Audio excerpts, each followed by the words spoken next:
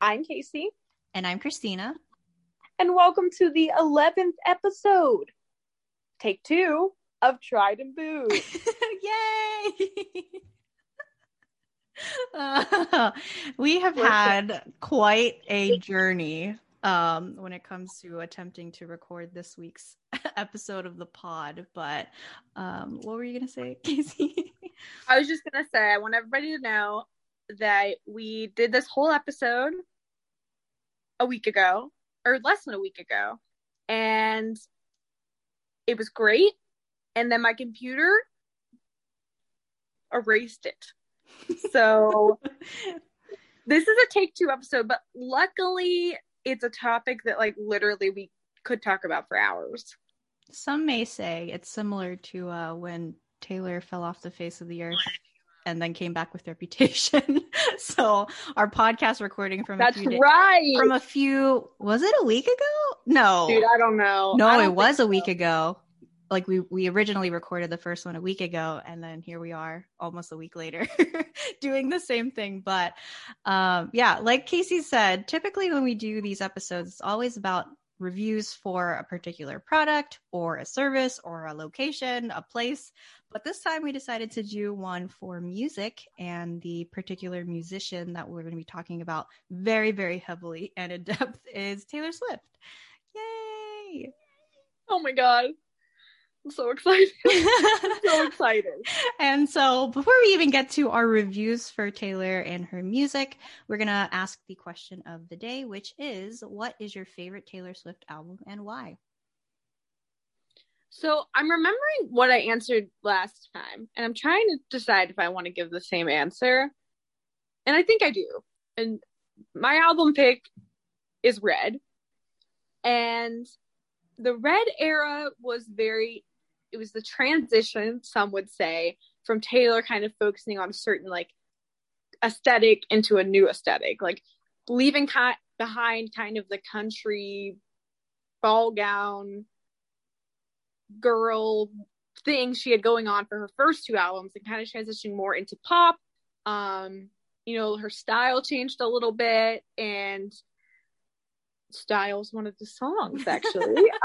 It is. But it's the reason I come back to Red so often is because in my opinion it has one of the best breakup songs ever written, which is All Too Well. And Taylor has talked about All Too Well many times because it is a fan favorite. And she says, like, obviously it's a breakup song, so obviously when she wrote it she felt horrible, and so she was very hesitant to play it live because it was very emotional. But she said the way fans reacted to her playing it on tour and like how they screamed along every word made her kind of change her relationship with the song. I've also read that she has like a 9-minute version that had like swear words in it that's like, something that she wouldn't have felt comfortable releasing at the time, but like maybe with the re-releases, which is a whole other thing that we're going to talk about later. But I'm like, people are like, maybe we're getting the full version of All Too Well, maybe. But it's a beautiful song, and I love almost every song on Red. Actually, I'm trying to think if there's any that I'm like skip, because there's some albums where like, you skip songs. I don't know if I have any of those for Red, but I come back to it a lot, and yeah, that's my pick. You're like, that's how I feel. I know I could go on, but I'm like, that's my pick. We have a lot more to talk about. And I'm sure, and I know for sure because I definitely have a review that talks about Red, and I'm sure Casey will also have a lot of things to say as well. But Red is going to come back in this discussion that we're going to have. As for me, my favorite Taylor Swift album and era is always going to be Speak Now. In the last time we tried to record this, I had explained that part of the reason is because Speak Now was the first concert I went to, not only of Taylor Swift's, but just like in general, the first concert I ever went to. And it's the concert I went to go see. Like I got to meet Taylor Swift in person. When I said it in the last recording, Casey acted as if I never told her, and I definitely did. Listen, I don't know how I could erase something like that from my memory, but that hit me so hard when you said this. I was like, what? Like, and meeting famous people, I haven't met very many famous people, but it's really hard to like actually give the impression or have the interaction that you want. Oh yes. So I want to hear more about. Like, what was it like? I'm sure it was very brief. It was very brief. I know for sure the journey that it took for my friends and I to get the opportunity to actually see Taylor Swift was also, quite the story. But I don't know if Taylor still does this, at least in her like most recent tours. She hasn't toured lately in a while for obvious reasons, but Taylor has this thing called the Tea Party, and it's basically just like the after party where you get to have a very quick meet and greet with Taylor Swift herself, and sometimes even some of the band members at the time when she was touring with the band. But my friends and I, we had like matching t-shirts that my one friend made, and it had like the image from the Speak Now album on it, and then like on the back was like some sort of glitter detailing, I can't remember, but because my friend's mom was very artistic and like crafty, she made us all signs that had like LED lights onto them. And so there was like one that was the Speak Now album cover with like a frame outline in the lights. The other one was a guitar, and then the one that I had was the number 13. And we were really, really excited and enthusiastic for the show. I know before the actual concert started, when we were all just like hanging out in our seats, like we were just like doing the fan chants and like singing along with the music in the meantime. And I guess the staff working that event just saw how like excited that we were and stuff like that, and they must have tipped off whoever the concert planner is that kind of like picks whoever gets to go. And it was when, I'm pretty sure it's when oh my gosh, one of the opening songs of that tour, like it was the very, very beginning that like the song was playing, and then like a staff member came up to us and was like, would you guys like to meet Taylor Swift? And we got like super duper excited.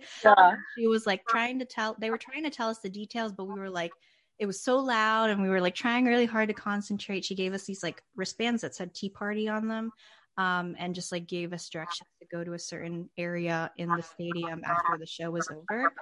But yeah, so we went to that area when the show was over, and we got to wait in this like really pretty decorated area in Heinz Field that was kind of themed following the concept of Speak Now's album. And then I remember they had Giovanni's Pizza specifically.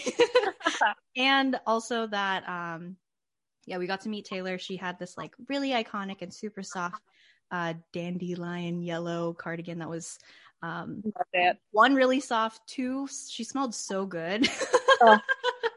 I don't know, I can't remember what like fragrance or scent she was wearing, but it's possible it might have been the perfume line that she put out, I think around the same time, if not like soon after that tour. Was it called Enchanted? It might have been called It's purple. It's like a purple color. Yeah. I bought it twice. So I love that perfume. It's expensive, but it's possible like that might have been what she was wearing. It smelled really good. But like you said, Casey, it's very hard to get kind of the encounter that you hope to have when you meet a celebrity or a star in any sense. I definitely was like more starstruck, and like it was hard for me to really like say much, except for like I know I definitely was like, oh, thank you for like having such a great show, we loved it, blah blah blah. And then she gave us all a hug and then moved on to the next group. But we also got to meet some of the band members, which was cool. The whole experience as a whole was like such a blur. Right. Like so many things were happening. Fast. I remember like the pizza, I remember her soft cardigan, I remember like that she smelled really good, and I just remember being really excited. And all of those reasons is part of why like Speak Now, the album, the era is just like really important, because I'm like, oh, what a once in a lifetime chance. You know what? I have a lot of Taylor Swift songs that I've cried to for various reasons. And I will say, in addition to All Too Well and Almost Do, I Almost Do from Red, which are both very great sad songs, Last Kiss from Speak Now gets me every time. The lyric, I don't know how to be something you'd miss. Poetry. I'm trying not to scream. I couldn't handle it. I mean, it gets me every time. So I also love Speak Now too. It's a freaking great album. Enchanted, Mine. Like you and I, okay, so Christina and I binged pretty Almost. much every single Taylor Swift music video, and just revisiting some of those songs made me be like, oh my god, I love this song. Mm-hmm. Like Mine is so like what? It's so beautiful. It's so romantic. Like there's a lot of good shit on Speak Now, and I really thought about, you know, that's a very close second for me, I would say. Yeah, I would say for sure. And like Casey said, Speak Now is the last album where she was still following that like theme and concept of like fairy tale like songs. So I think it was because like that was kind of like her last time in like this fairy tale world or like enchanting land that she created through her music. It also makes it like quite nostalgic. I'm like, oh, mm-hmm. I love all her fairy tale storytelling type of songs. But yeah, that's my favorite album, and that's why. That's why. That being said, we can get straight into our reviews. Casey, would you like to introduce your review? Oh, yes, I would. So speaking of transitions and eras, I would say one of the most controversial choices and work that Taylor Swift has ever done is her album Reputation. So she took a pretty long break. I can't remember. I mean, was it a year, I think, between 1989 and then dropping Reputation? I don't actually know. I thought it was longer. Typically, Taylor, she releases a new album like every 2 years, and it seemed like a longer break. It was a really long break, and she also, I mean, like, even the publicity going up to it, you know, she didn't do a press tour or anything. It was really hard to find information, and then all of a sudden she wiped her social media, and she released this, I mean, it's iconic, like, video of, like, a snake. Mm-hmm. And it's all connected to like the narrative of that has been going on literally since Taylor Swift started her career, which is like this girl is actually fake because no one's that nice, and we're gonna take her down and show her for what she really is, you know, which is, I think, all BS, because I love Taylor Swift and I will defend her to the ends of the earth. But basically what she did in this album was just decide to be who everybody said she was. And that's the way she's described it in the past. I mean, it's a very dark aesthetic, you know, it's like so different. It's so different from everything else. It leans very heavily into kind of, I guess you could say, hip hop or rap, or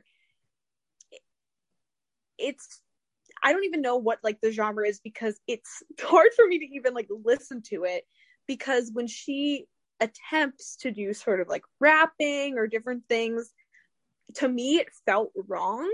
Mm-hmm. And I was always like, you know, like maybe I'm just like taking this the wrong way, but like I just don't like it. And I was reading reviews, and Reputation, I would say, is one of her, it wasn't received very well. I don't think she won any Grammys for it, and she's won a lot of Grammys. And this person, I think with NPR, just basically said, you know, they understand why she did what she did, because she was trying to do what many women pop stars have done, which is to like transition from like a teen sort of star to being like an artist that people take seriously or see in like a light that is like they're grown up and you have to treat them that way. Mm-hmm. But they brought up something that I found to kind of connect with my thoughts on like the whole rapping thing and things like that. And they said Swift made a choice that will undoubtedly be controversial. She openly appropriates, adapts, and occasionally subverts the African American cadences that until now she has generally only glanced against. and they don't like blame her or say that this was done like purposely to like in a bad way. They say many pop stars have done this because a lot of roots of popular music are in the African American community and their culture. And so like jazz, I mean, like it's something a lot of white artists have done, but it's something that bothered me in Reputation and was pointed out in this review. And they also talked about how like Taylor Swift in this album, like before, would never talk about like the sexual side of relationships. Like it would always just be like picture perfect, but nothing too like dirty or anything like that. And this obviously was kind of more like, you know, she's like, I'm an adult and I'm gonna be sexy as hell. And so like it was more explicit. I mean, definitely not as explicit as many artists are, but you know, it was just being like more real about what relationships are like. Still idealizing them, obviously, because it's art. You're going to like, you know, it would be boring to write about like a normal relationship, I think. but like she transitioned into just being like kind of more adult. And you know, whether or not you want to call some of the stuff she did on it like appropriation is up to you. I just feel like I didn't think it was the right move, and I still feel that way. And I don't go back to Reputation. I go back to Speak Now. I go back to Fearless. I go back to 1989, and I've been loving Folklore and Evermore and Lover. I oh my gosh, I have a lot to say about Lover, but that's later. But I never go back to Reputation. Like I was talking to Christina, obviously, about this last time when we were talking about how there's only a couple songs that we would want to even listen to, and that's Getaway Car, which this review praises as one of her only storytelling songs, which is something she excels at, she didn't do on this album. And I did something bad. It's something Christina and I love, because we could just like go really hard and just like jam out to it and feel powerful. Just we feel like powerful women, and I love that. But the rest of the album didn't connect with me on an emotional level the way her songs usually do.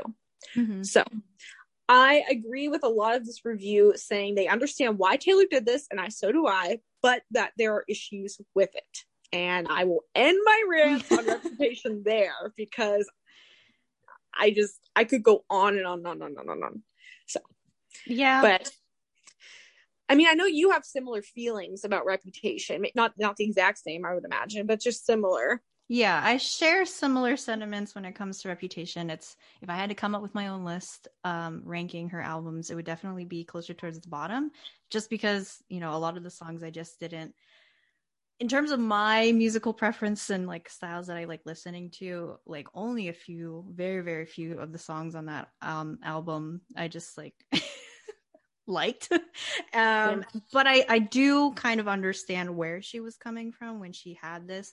I can't remember if it was maybe something we talked about when we recorded this episode previously, or maybe it's when we were watching that one documentary together a few days ago, but they were saying something about how Reputation, when she was writing it, like the reasoning and frustrations of it, like it's almost justified. Like she was writing, she like needed to let go of these frustrations that she was dealing with, and did so in this album, despite it not being like, you know, the perfect album.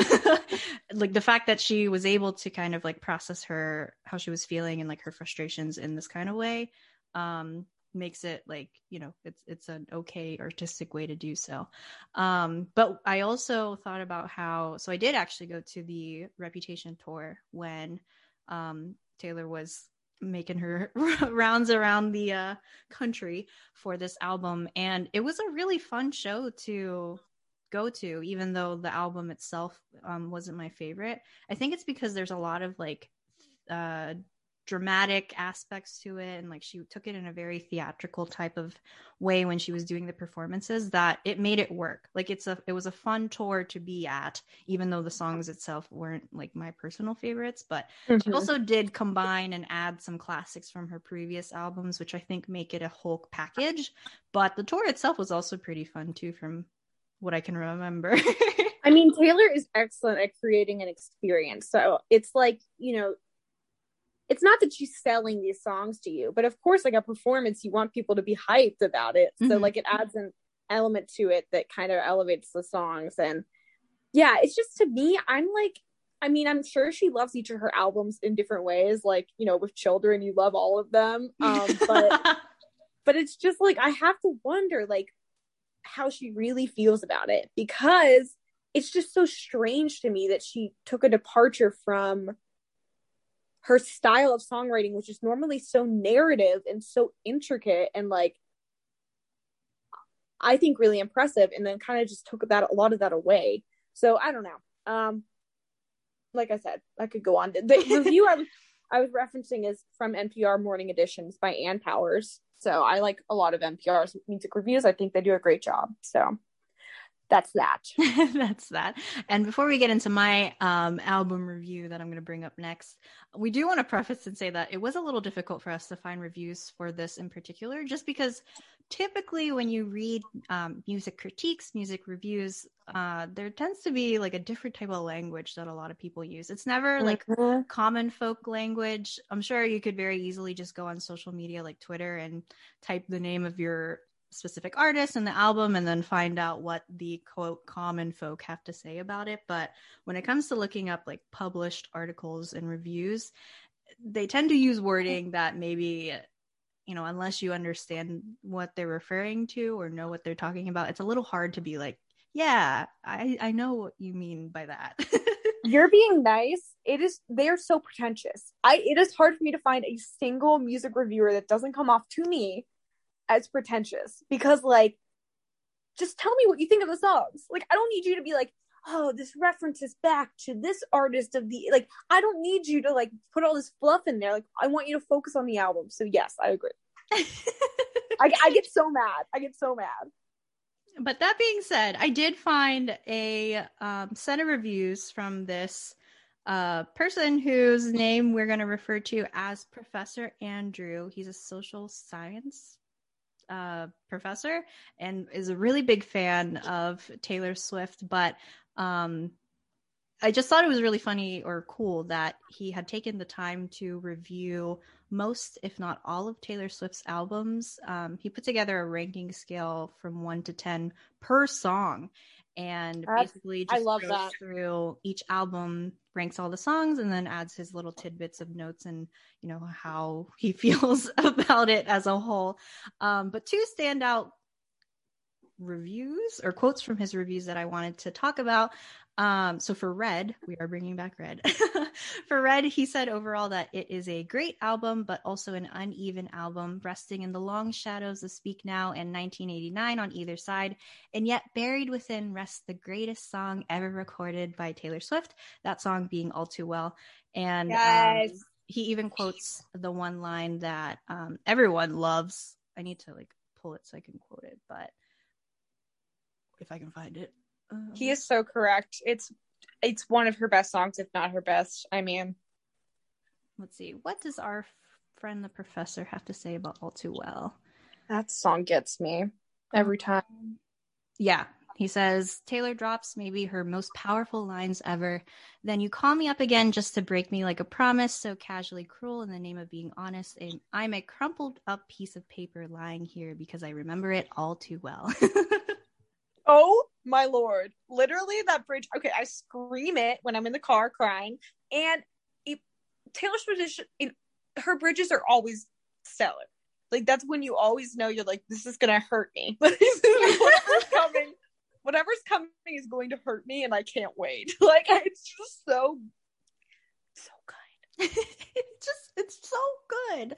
And then another review that I thought had a very funny quote or one-liner. So he reviewed 1989, which was another album of Taylor Swift that focuses more on the pop end of her musical spectrum.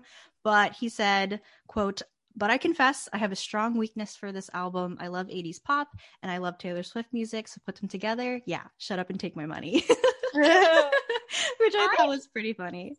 I mean, I really like 1989 as well. Like, I thought about picking that instead of Red, because I really connect it with like my freshman year of college, and I have a lot of nostalgia with it. Like, the song Out of the Woods is one of my favorite Taylor Swift songs ever, because the bridge slaps. So I agree with him there. What did he say about Reputation? Reputation. Let's see. I'm interested. Okay, here's Reputation. Funny Stitch is in the hospital room. Okay, so he says, of all Taylor's albums, I've had the most complex relationship with Reputation, as do the both of us. At first, I didn't care much for it, but over time, my opinion of it has greatly improved. It's perhaps the most consistent and most cohesive of her albums, even though throughout much of it, her tongue seems firmly in her cheek. Oh, that's interesting. Let me see. I'm trying to see what his overall score is. Well, it is almost like she is being a parody of herself. You know, like, because she said I became what they always wanted me to be. It's got a lot of layers. It is complex. Like an onion. It is. Yeah, he does mention that. It says she plays the media caricature of herself while, quote, old Taylor is dead. And then he talks about how much he likes the song New Year's Day, which I do like that song. Oh. I think that's the only song on that album. It's one of my favorites just because like it reminds me of, quote, old Taylor. Yes. But it's also just like a very sweet song. I can't believe I forgot to mention that song. It's the last track. And I was so relieved. Christina and I like had a listening party where we listened to it basically when it came out. I think we listened to a leaked version of it, I think. But when we got to that track, I was like, well, at least I know I have one song I always love, because that song is beautiful. It's beautiful. Beautiful lyrics, beautiful piano, simple, tells the story. Yeah, that's a great song. I forgot about that, but that's a great song. I did too until I looked at it, because it's kind of like, it doesn't really match what you expect or assume. No. Think about, you know, the concept of the Reputation album. So it kind of like it sneaks in there. It slips through the cracks and you forget about it. But yeah, yes. I do like reading through just what Professor Andrew has to say about Taylor Swift and her albums. I look forward to reading about what he has to say for Folklore and Evermore, which I'm sure he'll put out his thoughts soon, if he hasn't already. Yeah, he hasn't yet. So eventually I'll let you know, Casey, when that time comes. Yeah. I love this guy. I mean, I think he's awesome, and I love that he puts so much dedication into reviewing Taylor Swift's work, because I can relate. I can relate to having that much passion.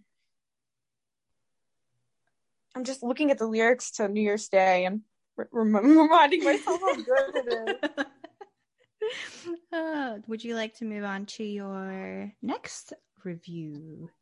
Yes. So this is a Rolling Stones review for Lover. I feel like Lover, unfortunately, just kind of gets lost sometimes, or like forgotten about between Reputation and now Folklore and Evermore, because I don't know, like I feel like Reputation had a ton of reactions to it, and then Lover was kind of a return in a way to some of her older stuff, and then Evermore and Folklore were kind of a new direction that was like really leaning more into like folk music and things like that. So I feel like Lover sometimes gets like forgotten about, like for whatever reason, and maybe I'm wrong in that, but when it came out on my birthday in 2019, and I was like, I told everybody at work, I remember I was waiting till like I think like it dropped because I worked the night shift, and I was like, she better not disappoint me on my birthday. I will take it as a personal attack if Taylor Swift puts a bad album out on my birthday. But luckily, I really do like Lover. There are some songs that I skip that I'm just like, you need to calm down. I get the message and obviously support the message, but I don't like listening to it. I don't like listening to it, if I'm honest. But then there's songs like Cruel Summer that you're just like, this is it. This is why I'm a Taylor Swift fan, because I want this. Like, it is just, I really connected with a lot of the tracks on there. And, like, it's about her finally, like, being able to celebrate being in love instead of, like, you know, the one that's always being left. And I, at the time, was also, like, in one of the only serious relationships in my life that I'm luckily still in.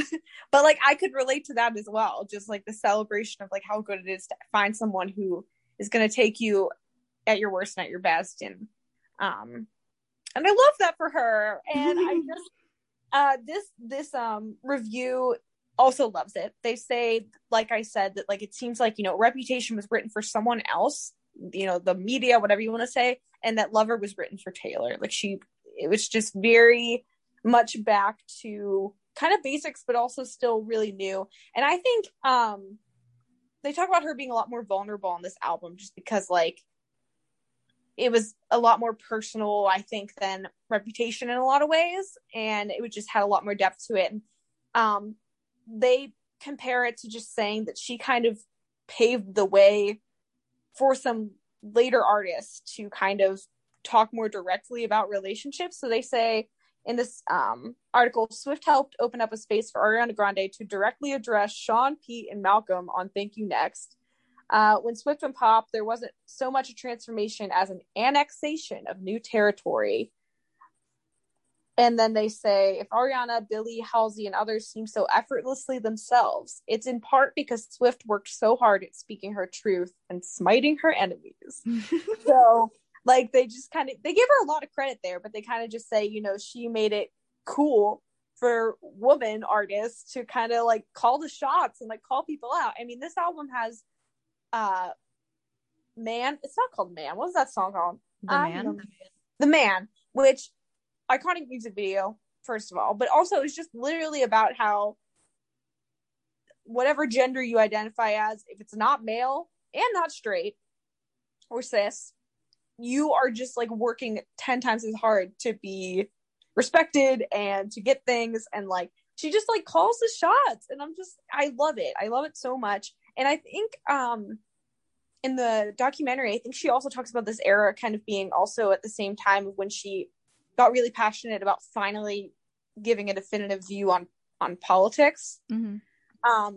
Just because it was the midterms, maybe that was 2018, but I don't know. I feel like Taylor Swift really found her personal voice again on Lover.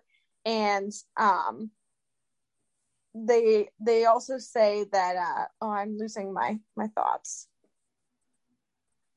Okay, so they said there's plenty more fodder for the Swiftie haters and bloggers here, such as Songs for the Man, which is a usefully blunt indictment of double standards, and the dub-inflected London Boy, which counts all the ways she fancies her boyfriend Joe Alwyn. So, like, yeah, I don't like London Boy. I think it's kind of, like, not that great, but, like, also, like, she wanted to write a song about her boyfriend because she loves him, and that's fine, and that's cool. And they said, whatever there is to be read into these songs, they are for one person and one person alone, Taylor Swift, finally. And I was like, yes, you're right. So, yeah, Lover, I think, can get forgotten, but I think it was, like, a really important transition piece for Taylor. And, yeah. Yeah. I mean, Professor Andrew shares the same sentiments as you as well. He literally starts off his review saying, Lover feels like a forgotten album. Yeah, it really does. And it does. It feels like it definitely happened. We all know that it happened, but it feels to me a little bit short-lived. And I can't tell if it's because like maybe it was a brief era, or maybe just like a lot of things were going on in my life at that time that I just didn't get to fully invest into the Lover era. But there are like a few songs that are total hits in that album, like Cruel Summer, as Casey said. I thought, London Boy was cheesy cute, so I tolerated that in that aspect. But I also really loved Paper Rings, which is a fun song. And then I think my favorite is definitely Miss Americana and the Heartbreak Prince, just because that's one of Taylor's storytelling songs, which, as you're going to hear a lot of times in this episode, is my favorite type of Taylor Swift song. Same.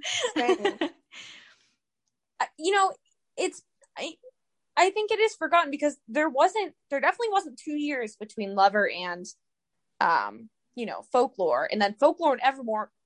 That's a huge chunk of work that we're all processing through, that like, it just came so fast, and so much of it that I think people were like, we got to analyze all these songs we just got, like, moving on from Lover. Like, yeah, it does feel forgotten, but it's got some bops.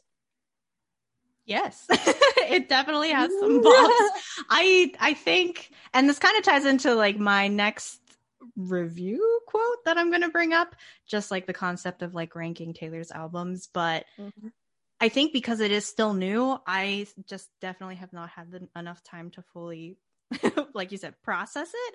And I think because Casey and I both watched Miss Americana, Taylor's documentary a few days ago, a big focus of it is on the Lover album and like her process in recording the music in that, and it made me appreciate it more. So I think this is part of just like, you know, taking the time to fully like reinvest into the Lover era and like falling in love with the songs, or falling into deeper love with the songs.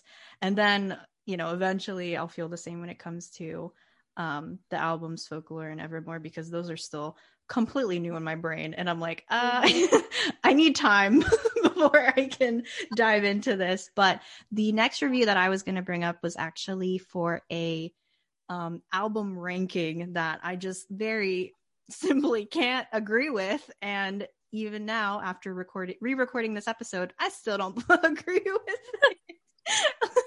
And I said this last time too. I was like, every time I look at this, I just get like kind of annoyed and angry because I don't agree. And mind you, like reviews and rankings, it depends on the person. So there isn't really a right answer on how you should rank any side of music. But if you didn't already know, Taylor now has 9 albums. And so Hannah, from this publication that I'm unfamiliar with called NME, she ranked every single Taylor Swift album so far, and she also rated them. I think my biggest dispute against this, so first she says that number 9 is Reputation, which I think I agree with for reasons that Casey and I just talked about. But when you go to see what her top 3 and even her number 1 is, it's a lot of the newer albums. And as Casey and I keep saying, like, it's hard for us to like put that in such a high regard, especially when you compare it to like Taylor's classic albums and the music that just like kind of is the reason that Taylor was able to become just like well known as a good songwriter and like a good storyteller in her music. So like her number 1, she said, Hannah, the reviewer, said that her number 1 album that she would like to give the accolades to was for 1989, which is a good album. I just don't. A great album. I don't agree that it's the best album. And then number 2 is Evermore, and number 3 is Folklore, which I don't fully agree with that. And then the classic albums like Fearless and Speak Now and Red are like closer towards the bottom, which I'm like, are you sure? I mean, I told Christina last time that I thought this was a fake fan because there's a lot to disagree with here.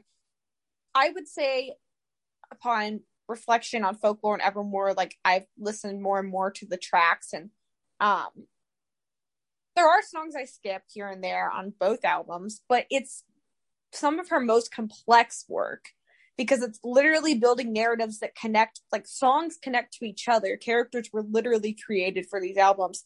And so it is very complex and beautiful, but like we wouldn't get here if it wasn't for like, you know, Speak Now and Red and even Reputation, like tackling darker topics, like all the stuff that came before it, I just think really builds upon it. And also they're kind of downers. Like there's some happy songs on Evermore and Folklore here and there, but the vibe is not like dancing, happy singing. And like I kind of need that sometimes. And yeah. I think that can also be Taylor at her best. Like, of course, I love her breakup songs, but she also has some really good songs to just like have fun listening to or dancing to. So, yeah, I can't agree with it. I can't. I really can't. I really can't. I mean, we haven't even seen really all the critical reception for Folklore and Evermore yet because, like, the Grammys haven't happened yet. Although Taylor Swift is performing, which means I will actually watch the beginning of the Grammys or whenever she performs because I need to see that. But I just think a lot of people are honestly still processing and analyzing it because it's very complex. And I would not be prepared to say it's her number 1 or number 2 work. I do wonder how long until the two newest albums have been like existing enough for us to be like, okay, now we can properly do a rating or ranking of Taylor's albums from 1 to 9. But then again, we don't know when Taylor is going to release another album. Like, it might be next year, it might be in 2 years. So I guess even that question is a little, you can't really answer it yet. Well, and also, before we even have a new album, we have to, like, the re-releases, which are strange in and of themselves. I can't really think of any other artist who's done this. But Taylor Swift, I think April 9th is the date, is re-releasing Fearless. And she plans to do all her other albums up to Lover, because I believe Lover was the first one that she owned. And honestly, like, the whole reason why she had to start doing it was always like pretty confusing to me as someone who doesn't understand the music industry, because I don't work in it in any capacity. But basically, Scooter Braun, her old manager, producer, whatever he is, I had an album pulled up so I wouldn't sound dumb. Anyway, he sold her rights to the songs, and that means that she can't decide who gets to use them in movies or, TV show. Like, all her ability to control who profits off of that body of work is not in her hands, which I totally understand being something that you like want to try to change, because like, what the heck? And also, like, it's not like she doesn't have the money to go after this person, so she's going to. And she's doing that by just re-recording them under her own, I think she has her own recording, like her own like company now. It's like 13 Studios or something like that. But anyway, she like is going to own this work completely. We don't really know yet if it's going to sound super different. I mean, her voice is obviously different because she's much older than when she was 16, releasing music. Love Stories, the single that we've heard, it doesn't sound that different. But I'm sure there's going to be a ton of analysis when those come out about like how it's different and what it means and all sorts of stuff. So, yeah. And April 9th is soon. We're not getting a lot of time to process. Oh yeah, that's true. Wow. I know. When you suddenly forget what time of the or what day of the year it is, time just doesn't matter anymore. But yeah, so Fearless, the re-release is coming up pretty soon. We got a little taste of it when Taylor brought back Love Story, which is arguably one of Taylor's like most famous songs, or one of the songs that definitely aided her in her title as like a great singer-songwriter. And it brought back a lot of memories, which I think is also part of the reason that it helps that she's re-releasing her old music, because a lot of people like feeling nostalgic. And I think for a lot of us, it's just like bringing us back to, whatever age what we were when we first listened to whichever album it is that's coming up. But I'm pretty excited. Yeah, I'm psyched out of my mind. I don't think I'm emotionally ready. She, in addition to re-recording the original tracks, she also said that, which was 20 tracks, which I was like, what? But there's 20 tracks on Fearless if you include like the deluxe edition tracks. Swift said that the new version will include 6 never before released songs from the vault that she wrote between the ages of 16 and 18 that ultimately didn't make it on the album. So she had like an announcement and a tweet and like a Instagram post that said all this, and I'm quoting from refinery29.com. But we're getting new songs too, which is like crazy. It's not a new album, but it's like an expansion on an old album, which I don't know if I'm ready. I'm really excited. I mean, like, it's a great time to be a Taylor Swift fan right now, because there's so much to listen to watch. Like, it's a great time to be a Taylor Swift fan. And it's really got me back into some of her old work too, which is like, was surprisingly therapeutic in a time in my life where Christina and I are both going through some stuff. And like, listening to Taylor Swift has literally comforted me on bad days. And I think that is, the power of music. And I love her so much. I don't even know what I'm saying anymore, but we're excited for the re-releases. We really are. And I mean, so that kind of ties into the fact that a few days ago, as Casey and I mentioned earlier, we did watch the documentary titled Miss Americana together, which, like I said a few moments ago, basically followed Taylor around in her like songwriting journey. It touched upon a lot of topics that, Taylor herself had to deal with, things like the paparazzi, her court case. It also talked about like the song that she put out, and social media posts to encourage young people to vote. It also talked about like her mom having cancer and how that affected her and things like that. Like it really touched upon a lot of topics and sensitive information that kind of give you, I guess, a better look or a closer look into Taylor Swift's life. Obviously not everything, but as we were watching it, I was just amazed by like the style of the documentary. Like obviously that means they're allowed to get up close and personal with whoever their subject matter is, but I don't know, just like seeing the cameraman like in the car with her as Taylor's trying to escape from paparazzi, or like in the private jet when Taylor's traveling with her team to get to, wherever they have to go. I'm like, wow, this is like really personal.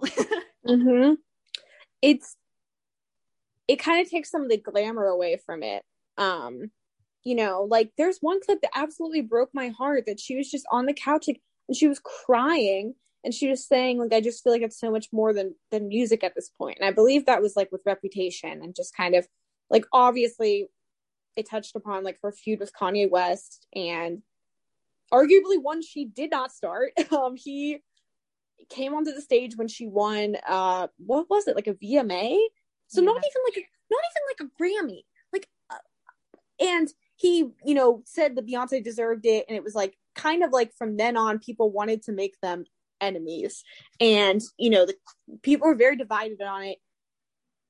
There was a clip in that documentary where it's a Kanye West concert, and the line that he has in the song about Taylor Swift, it says, I think me and Taylor Swift might still have sex, I made that bitch famous.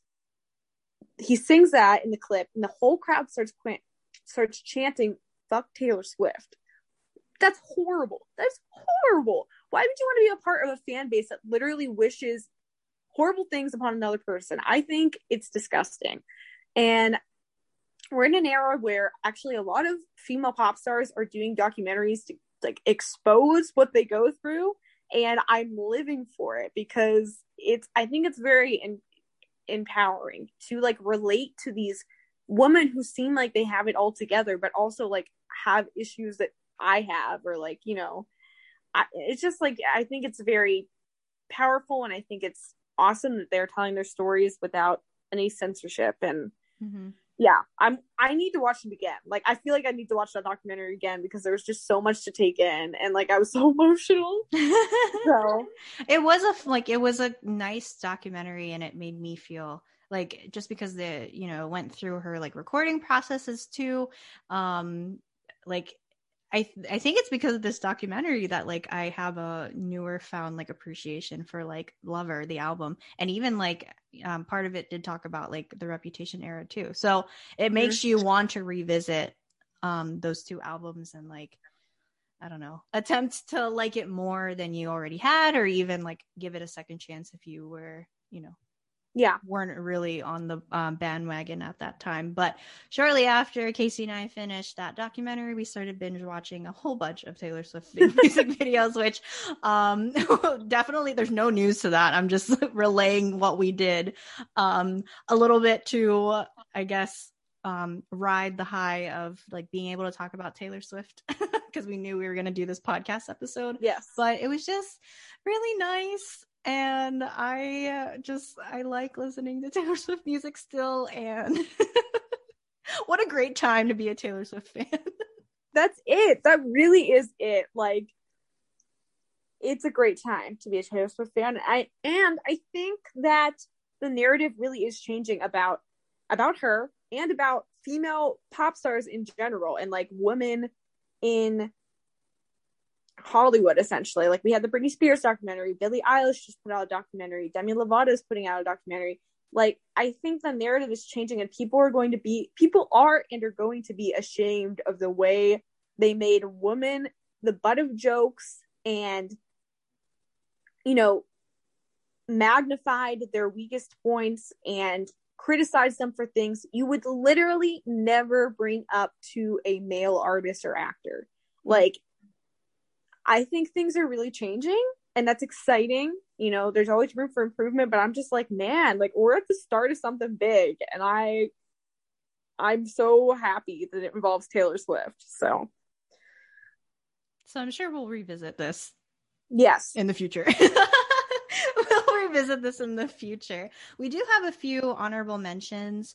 Or at least I have an honorable mention that I did bring up when we recorded this pod earlier, but I'm going to bring it up again because it still holds true. But when I was looking up reviews, there was one for Folklore, and the reviewer was talking about the song "The Last Great American Dynasty." In the review, they praised it, and it's one of my favorite songs off of that album too. But it's quoted. She says, "Thankfully, this song ends up being a lot better than Starlight, which always felt more like a filler track on Red to me." And that part just really rubbed me the wrong way because, so at first when I read that line, I was like, "Wait, which song is Starlight?" And then I said to myself, is that the one where they go, "Oh my, what a marvelous suit"? And then I played the song, and it was indeed that song. But re-listening to that song recently, like, it is such a sweet song. How could you say bad things about it? It's so good. I don't know, because you reminded me the first time we recorded this of like what that song was, and I was like, wait a second, I absolutely love that song. Like, there are songs I skip on almost all of Taylor Swift's albums just because like I'm like not in the mood for it or it's not the best. Starlight is not one of them. It is so fun. It is so good. I don't understand how that person could be upset, but whatever. I'm like, do you not like Happiness? Because that song is literally about happiness. So they're connecting it to Last Great American Dynasty, which people have said both Starlight and The Last Great American Dynasty are references to the period of time where Taylor Swift dated a Kennedy. And kind of the politics and things that go along with that and how that impacted their relationship. She had a house like near where one of their houses was at the time, so people were like, of course, being like, what does that mean? And Last Great American Dynasty talks about buying a house and like, you know, so I get where she's coming at and comparing them, but I also don't think like they're very different songs, but I don't think one is better than the other. Don't sleep on Starlight, people. Go listen to it. The point of me bringing this up is the overall message is don't sleep on Starlight. It's a very cute song. It's where I learned the phrase dressed to the nines, because I didn't know what that meant before until I listened to this song very long ago. And I was like, oh, that's what that phrase meant. That's so cute. I'd never heard that phrase before listening to the song Starlight. And I looked it up and, you know, eventually learned what that meant. Taylor Swift is an educator. She is. And another honorable mention I had that I literally just thought of last time we were talking about this, was Today Was a Fairy Tale. Now, this is not on an album because this was a song that went with the movie Valentine's Day, where Taylor Swift had a kind of B plot, C plot, really small kind of role with, there's like many different relationship storylines in that movie, and she had one. Taylor Lautner, which we know how that went. But Today Was a Fairy Tale is a freaking cute song. It reminds me a lot of Fearless, reminds me a lot of Speak Now. It's just happy and cute, and I love it, and I forget about it. But when I hear it, I'm like, I get happy. Like, my heart gets happy. So, yeah, I mean, I could go on about Taylor Swift literally all day. We could have a separate podcast about Taylor Swift. We really could. But I just hope, like, I encourage people maybe to, like, I don't know, read music reviews, because I think that, like, I don't know, they need to change. They're so pretentious. I think, like, we need more thoughts and opinions from, like, the average person. And also just like maybe if you're like, on the fence about a lot of Taylor Swift stuff, I just hope our passion convinces you to give it another listen. Like for real. No, I agree. I think overall Taylor does have, at least now, especially when you add on like her most recent albums, she has a pretty wide spectrum of like different of music that spans across like different genres and like different sounds, different emotions. Like I'm more than confident there is at least one Taylor Swift song that you will like or at least tolerate. So, our honorable mentions are a little bit of the B-side songs that maybe people don't really remember, but they are, songs that are pretty fun to listen to anyway. So, I think overall our message with this entire episode is that you should try to listen to Taylor Swift. Yes. Find a song you like, I promise. My boyfriend and I have very different music tastes, but I've of course subjected him to a lot of Taylor Swift, and there are some songs that he genuinely enjoys. He loves the song Betty, which like masterpiece, chef's kiss. He also loves the song Paper Rings because it's got like kind of like that, like it's not like punk, but he really likes pop punk music and it's got like those vibes. So like I feel like you can find songs that you could be like, yeah, I get it. Like at least like you don't gotta listen to Taylor Swift all the time, but just like give it a chance and like kind of maybe try to understand why she has the presence she has when it comes to the pop music industry and why she deserves it, quite frankly. So and that is all we have to say. Thank you for coming to our TED Talk. Maybe one day Casey and I will have a, what did you call it? PowerPoint party. I almost said a presentation party. I guess that's the same thing.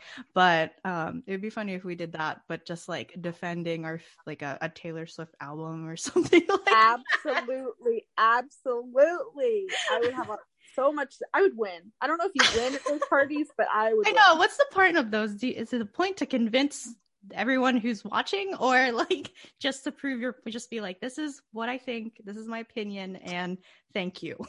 I think it's like a fun way to make your friends listen to you talk about something you're passionate about, but also like it's something where friends like sit around and get drunk. So I think it's just a way for everybody to have a good time. Like I don't know, and also I think you are trying to convince your friends to like care about something you really care about, which is cool. Like I love that. Yeah. So maybe Casey and I will have a presentation party then, or a PowerPoint party. That being said, are there any other final thoughts that we want to add talking about Taylor Swift as a person, as an artist, her albums, her songs, any other content that she's been involved with? I've said it all. I think even if you were into documentaries, like watching Miss Americana would also give you a very good insight as to like why Taylor is the way she is and why her music is the way it is. So yeah, we're not getting paid for this, but it's basically free promotion for Taylor Swift, which she doesn't need. I mean, she doesn't need it, but yeah, I've said it all. I think the only final thought I have is I can't remember which what tour music video we were watching, Casey, but there was a scene that featured the city skyline of Pittsburgh in it. Oh my god. I can't remember which one it was, but I think it was Sparks Fly, which would have been the Speak Now tour, but we were watching it and then like they showed a view of like a city. And I was like, wait, is that Pittsburgh? And then we paused it and rewinded and it was Pittsburgh. So we got a little hometown shout out.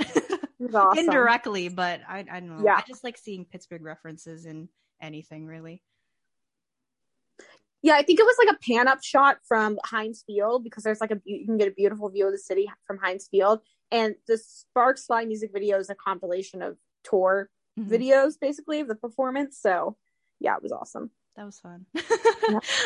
But if Casey doesn't have anything else to add, and I think I've said what I'm as much as I could on my end, I think that wraps up this week's episode of Tried and Booed. Yep. As always, thank you so much for listening to us ramble and talk about how much we love Taylor Swift, her music, she as a person. We hope that you take the time to consider listening to a Taylor Swift song or two. I think that's the overall message we've been trying to prove to everyone here. You can listen to our podcast, Tried and Booed, every other Tuesday on the Anchor app. or your usual podcast platforms like Spotify, Apple Podcast, and Google Podcast. If you stumble upon a weird review online, whether it's for a product, a service, a location, and now apparently even music, you can send it to us via email at triedandbooed@gmail.com. Just make sure you spell out the word "and." Remember, if you don't have anything nice to say, we will say it on our podcast. Bye! Bye! Yay! Yay! Okay, I really hope it recorded this time.